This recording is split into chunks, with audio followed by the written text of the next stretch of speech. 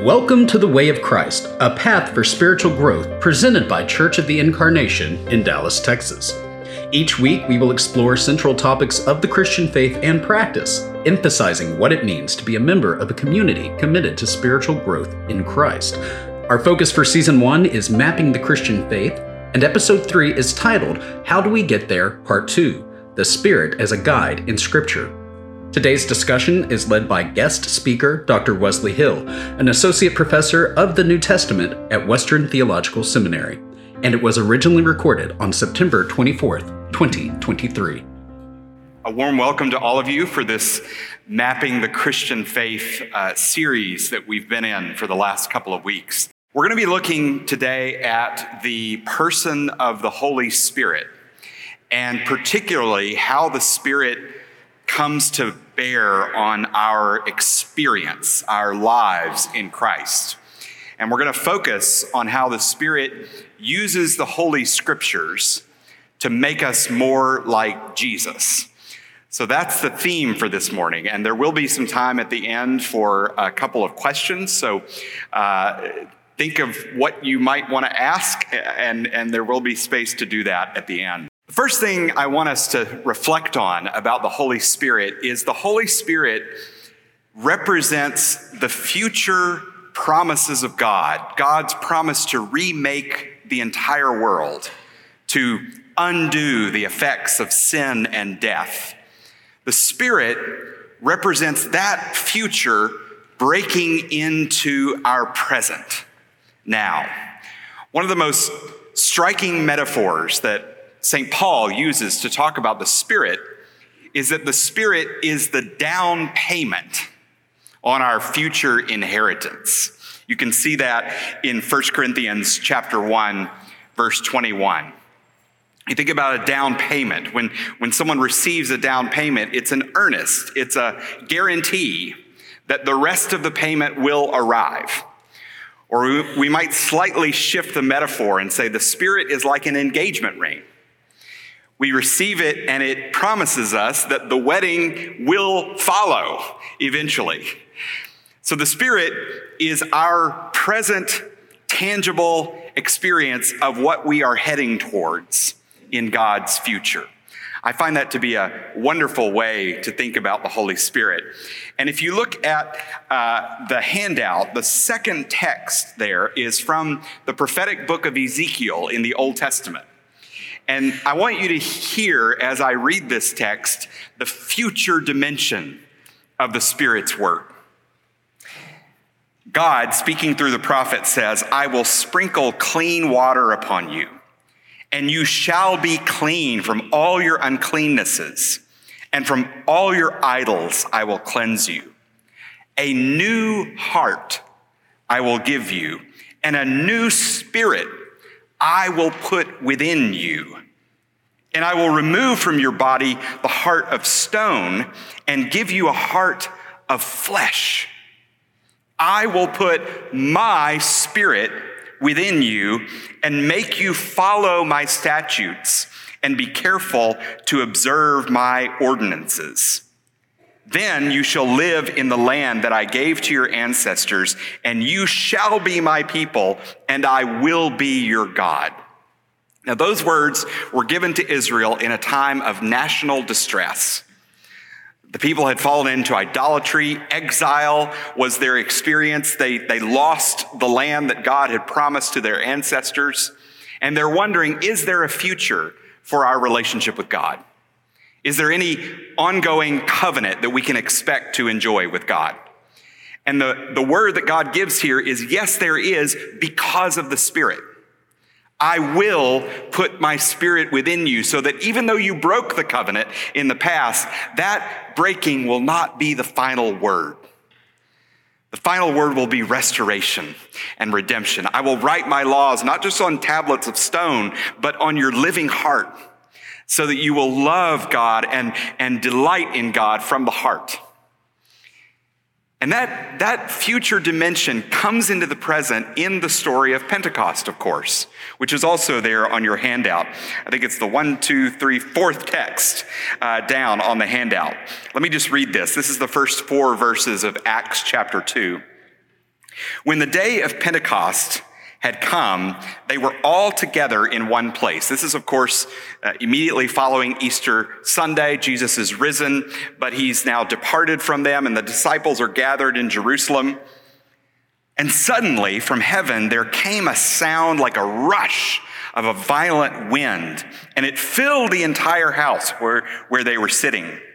Divided tongues, as of fire, appeared among them, and a tongue rested on each of them. If you picture those paintings it looks like each one of them became a little candle with the flickering tongue of flame above their heads. That was the visual representation of the Spirit falling upon them, the Spirit of the risen Jesus.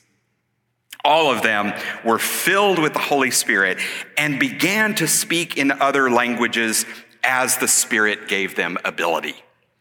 And if we were to go on reading in Acts 2, we would hear the Apostle Peter interpreting that experience and saying, all those promises from Ezekiel and Jeremiah and Isaiah, all the Old Testament looking forward to the future arrival of God's Spirit, that is taking place now in Jerusalem.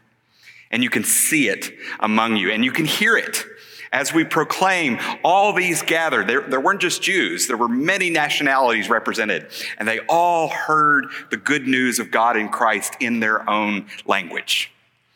The Spirit representing the inbreaking of the future, coming in and bringing Jesus home to his followers. That's the core idea. Robert Jensen, who probably is my favorite theologian, he says, the Spirit is the wind of God's own life blowing on history that keeps it moving and keeps it moving toward the coming kingdom of God, which we're hoping for. Now, as we go on and read the New Testament, we see how the Spirit accomplishes this bringing to bear of the future on the present. And the Spirit represents the engine or the dynamism, we might say, of our Christian lives. Jensen uses the verb agitates, which I think is pretty great. The Spirit agitates, hovers over the water, stirs things up, and pushes us toward more and more likeness to our Lord Jesus.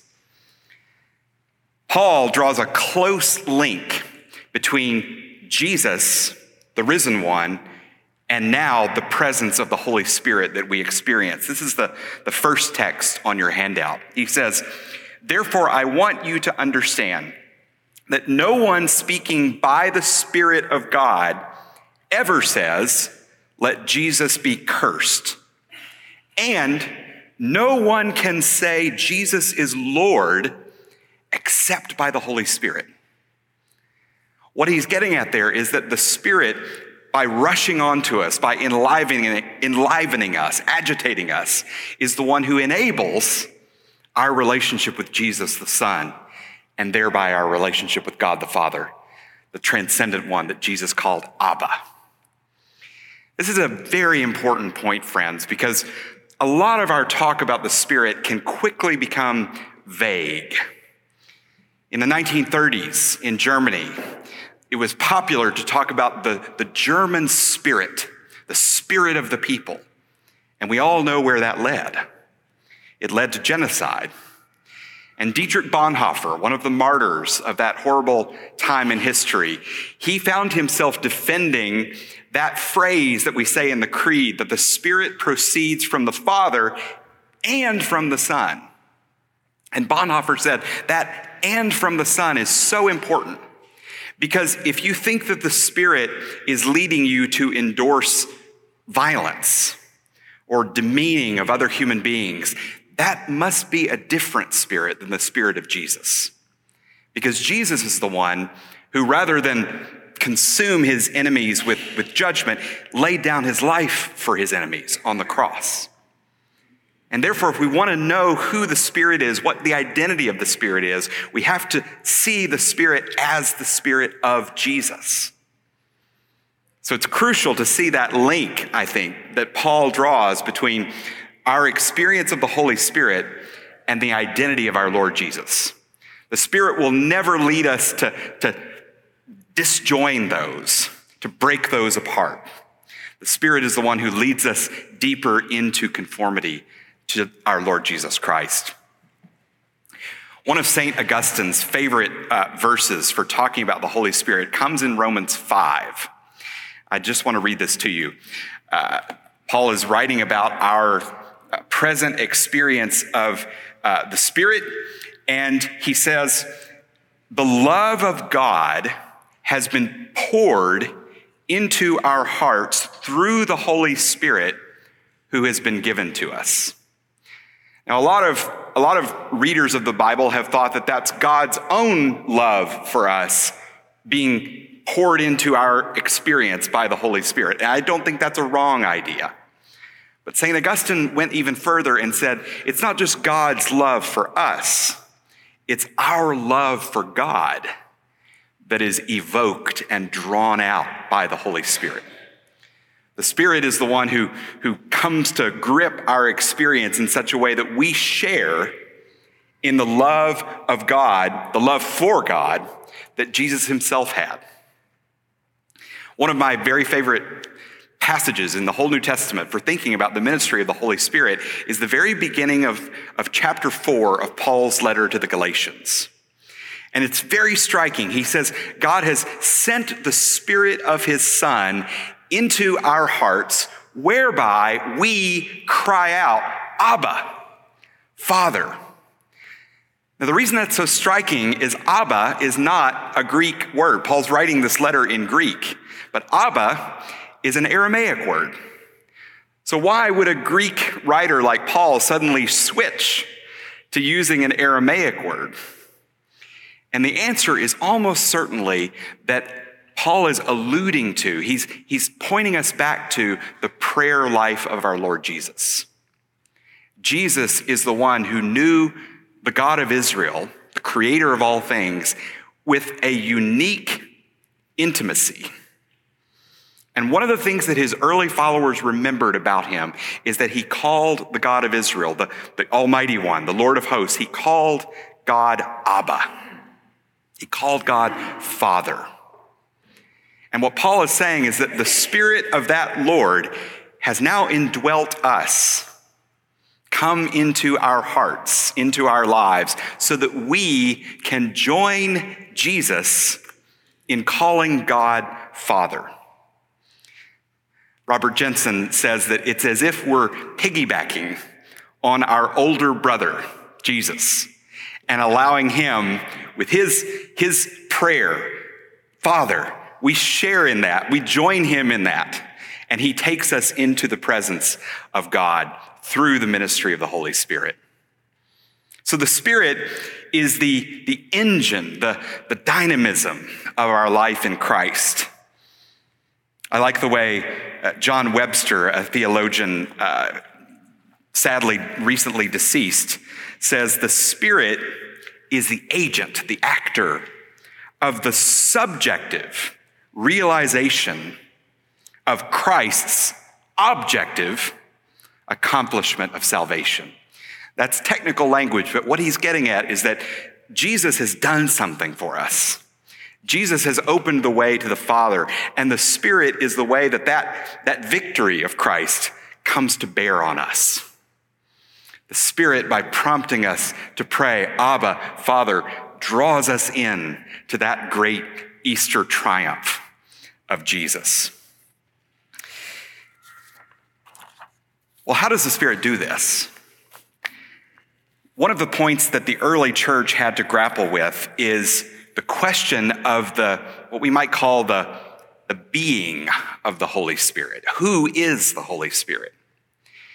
And it took a long time, but what the early church came to recognize is that the only way the Spirit can perform that kind of work among us is if the Spirit is not somehow detached from God, distant from God, other than God.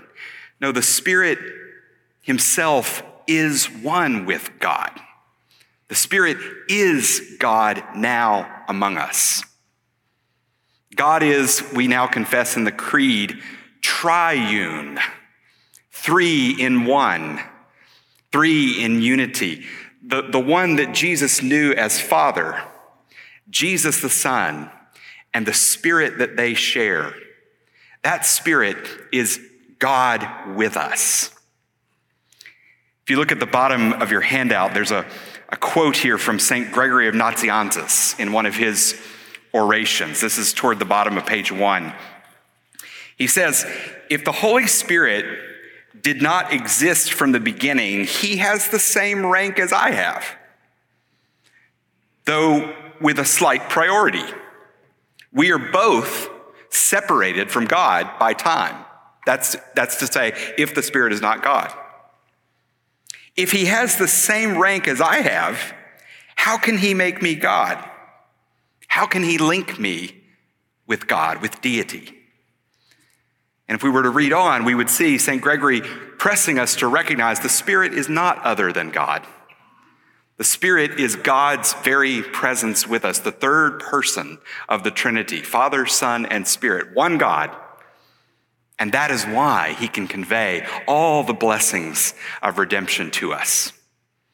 In fact, all the blessings of redemption, we might say, the grace of God, we might say, is personal. It's the Holy Spirit himself living within us, enabling us to share in that prayer of Jesus, calling out to God as Father. Well, friends, how does this work? How do you experience the Spirit now? I want to reflect with you for a bit on what we might say are the means by which the Spirit enables us to share in the life of God.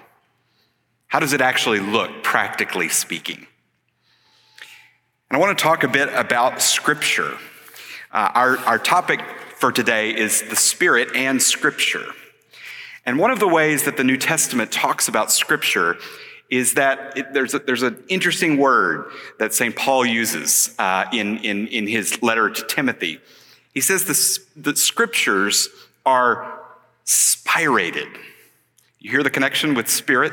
Spirated or inspired.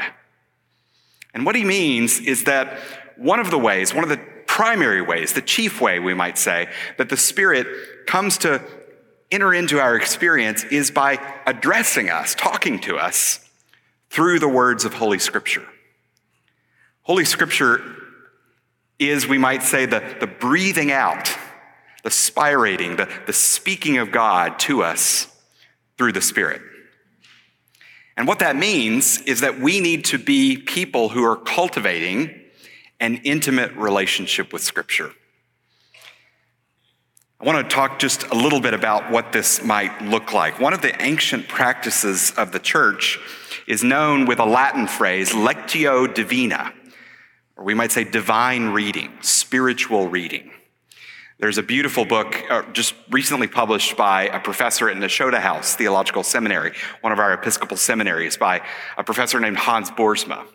And the title of the book, I love it, it's called Pierced by Love. And he says that's what this lectio divina is all about. That's what this divine reading is all about, being pierced in our innermost being by the love of God. We're addressed by the Holy Spirit so that we might know God's love for us more and more. And the way the early Christians and medieval Christians talked about this is by talking about different moments within lectio divina, different aspects of spiritual reading. And I'll just mention these. One is simply reading the text, opening up the text, and lingering over the words. For me, I have to put my phone out of sight. I have to try to get in a place where I'm not distracted and just linger over the words, savor them, like if you were savoring a cough drop or something like that, a lozenge. The next step is meditation, turning the text over in your mind, letting its words roll around in your imagination. And a lot of Christians have found it helpful to begin to try to practice memorizing Scripture. I haven't been consistent in my Christian life on this, but the times when I have focused on memorizing Scripture, I can say have been profoundly meaningful in my life, because if I'm driving my car or walking through the neighborhood with my dog, I can still be turning over the words in my mind, because I'm not just relying on the printed page. I've put them in my memory. And there are different ways we might think about doing that, which perhaps we can talk about in the Q&A.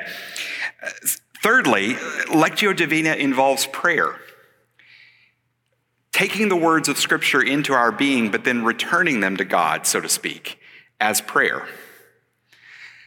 It's interesting, isn't it, that we talk about Scripture as the Word of God to us when so much of Scripture is our address to God. Think about the Psalms. We say these are God's gift to us. These are the Spirit's conveying of God's Word to us, but the form that the Psalms take is our address to God. So we internalize the words of Scripture and we return it to God.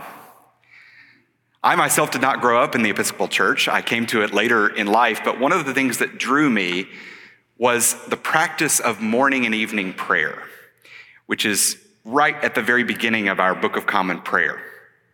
And if you follow that practice, you're going to be reading from the Old Testament and the New Testament, and you're going to be praying the Psalms every single day, morning and night. And this is, I think, one of the great gifts and treasures of the Episcopal Church. And I would encourage all of you, if you don't have one, to get a hold of a prayer book. And you might also prefer to get an app for your phone. There's a wonderful app called the Venite, Venite. Look that up, and you might consider building this into your daily life, praying what we call the daily office, morning and evening prayer. Or if you can't manage both, just pray morning prayer or evening prayer. And let those words of Scripture lodge themselves in your heart so that you can return them to God. You can speak them back to God in prayer.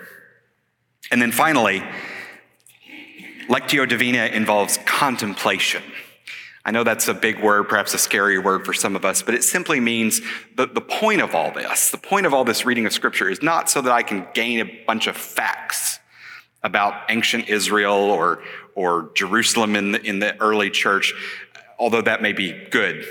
But the point is, I'm engaging Scripture because I want to contemplate God. I want to see God. I want to know God. And the promise of Christian faith is that one day we will all see God. It's referred to as the beatific vision, the sight, the vision that makes you blessed. That's the point. That's why we read Scripture. We read it to encounter and relate to the one we love and the one we hope to know face to face in God's future. Scripture is meant to be read in and with the church as well. This is how the Spirit comes to grip our lives. Private reading, morning and evening prayer, is great, although many churches offer morning and evening prayer as a communal event, and all churches, including our church, invite us into corporate prayer every single Sunday. We hear Scripture read. We take it in through our ears with one another. And we talk about it with one another, like we're doing this morning. We engage with one another about what we've heard. Scripture isn't just a private experience between me and God in the privacy of my own prayer closet or what have you. It's about joining with other believers to hear Scripture, to talk about Scripture, to say, I found this amazing, or I found this really puzzling, or I don't know how to handle this, it disturbs me a bit. And as we engage in that kind of holy conversation with one another, the Spirit is active among us, drawing us deeper into this life with God. I want to refer you to the back page of the handout. And I want to read this paragraph here from Thomas Cranmer. Cranmer, of course, was the one responsible for giving us our prayer book.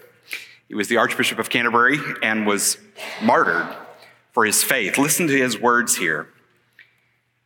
He says, in reading of God's word, a person most profiteth, not always that is most ready in turning of the book, or in saying of it without the book, But he that is most turned into it, that is most inspired by the Holy Ghost, most in his heart and life altered and changed into that thing which he readeth, he that is daily less and less proud, less wrathful, less covetous, and less desirous of worldly and vain pleasures, he that daily, forsaking his old vicious life, increaseth in virtue more and more.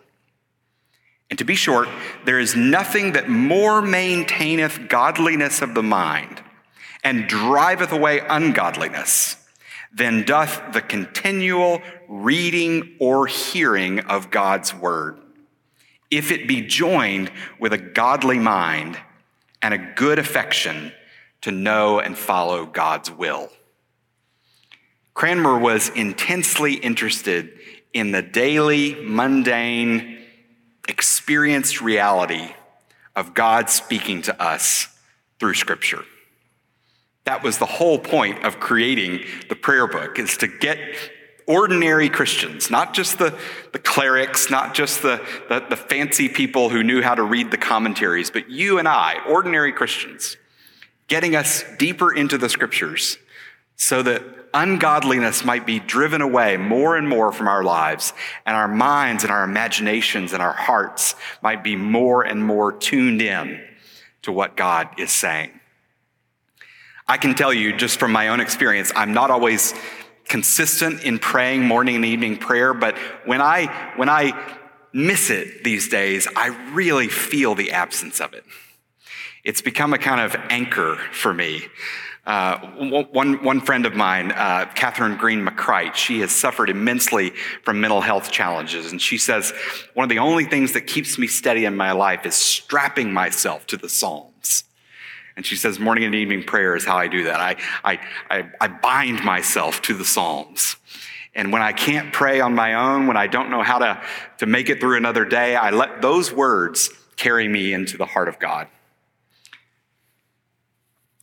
I'd like to end by reading a poem by George Herbert, and then we'll have just a few minutes for some questions.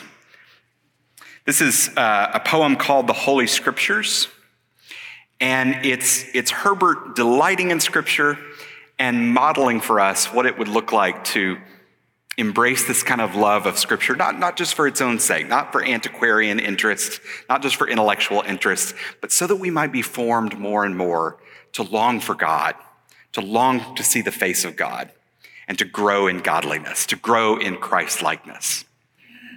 Here's Herbert. Oh, book, infinite sweetness, let my heart suck every letter and a honey gain, precious for any grief in any part, to clear the breast, to mollify all pain. Thou art all health thriving till it make a full eternity. Thou art a mass of strange delights where we may wish and take. Ladies, look here. This is the thankful glass that mends the looker's eyes. This is the well that washes what it shows. Who can endear thy praise too much? Thou art heaven's ledger here, working against the states of death and hell. Thou art joy's Hansel. Heaven lies flat in thee, subject to every mounter's bended knee. If you'll let me, I just want to highlight one phrase there that means so much to me. Herbert says, Scripture is the well that washes what it shows. If you engage with Scripture, it's going to show you more and more how far you are from God in many ways. It's going to show you what Cranmer calls your ungodliness. It's going to show you how much you and I fall short. But it's a well, as you look at that image of your failing, of your ungodliness, it's a well that washes what it shows. It washes that away because it conveys to you the Holy Spirit of the risen Jesus, who is God's own grace in person for all of us. Amen. Let's have some questions. Hi, Wes. I have a more historical question that goes back to the very beginning. Sure. You talked about in Peter's letter referring to scripture from the Old Testament, bringing it to Jesus, making it true. I always understood that he was a humble fisherman. Now, is this because all Jewish men were taught this and knew this knew this in their soul? Or is this more because he was divinely inspired because he'd known Christ? Excellent question. Yeah, so early on, I spoke about, there the apostles are in Jerusalem. Jesus has ascended. They're now wondering, how are we gonna proclaim this? How are we gonna live into this message? And the Spirit rushes in on them, and Peter is the one who stands up and preaches a sermon on Pentecost and says, all of this that you're seeing and experiencing right now, this is in fulfillment of the prophecies.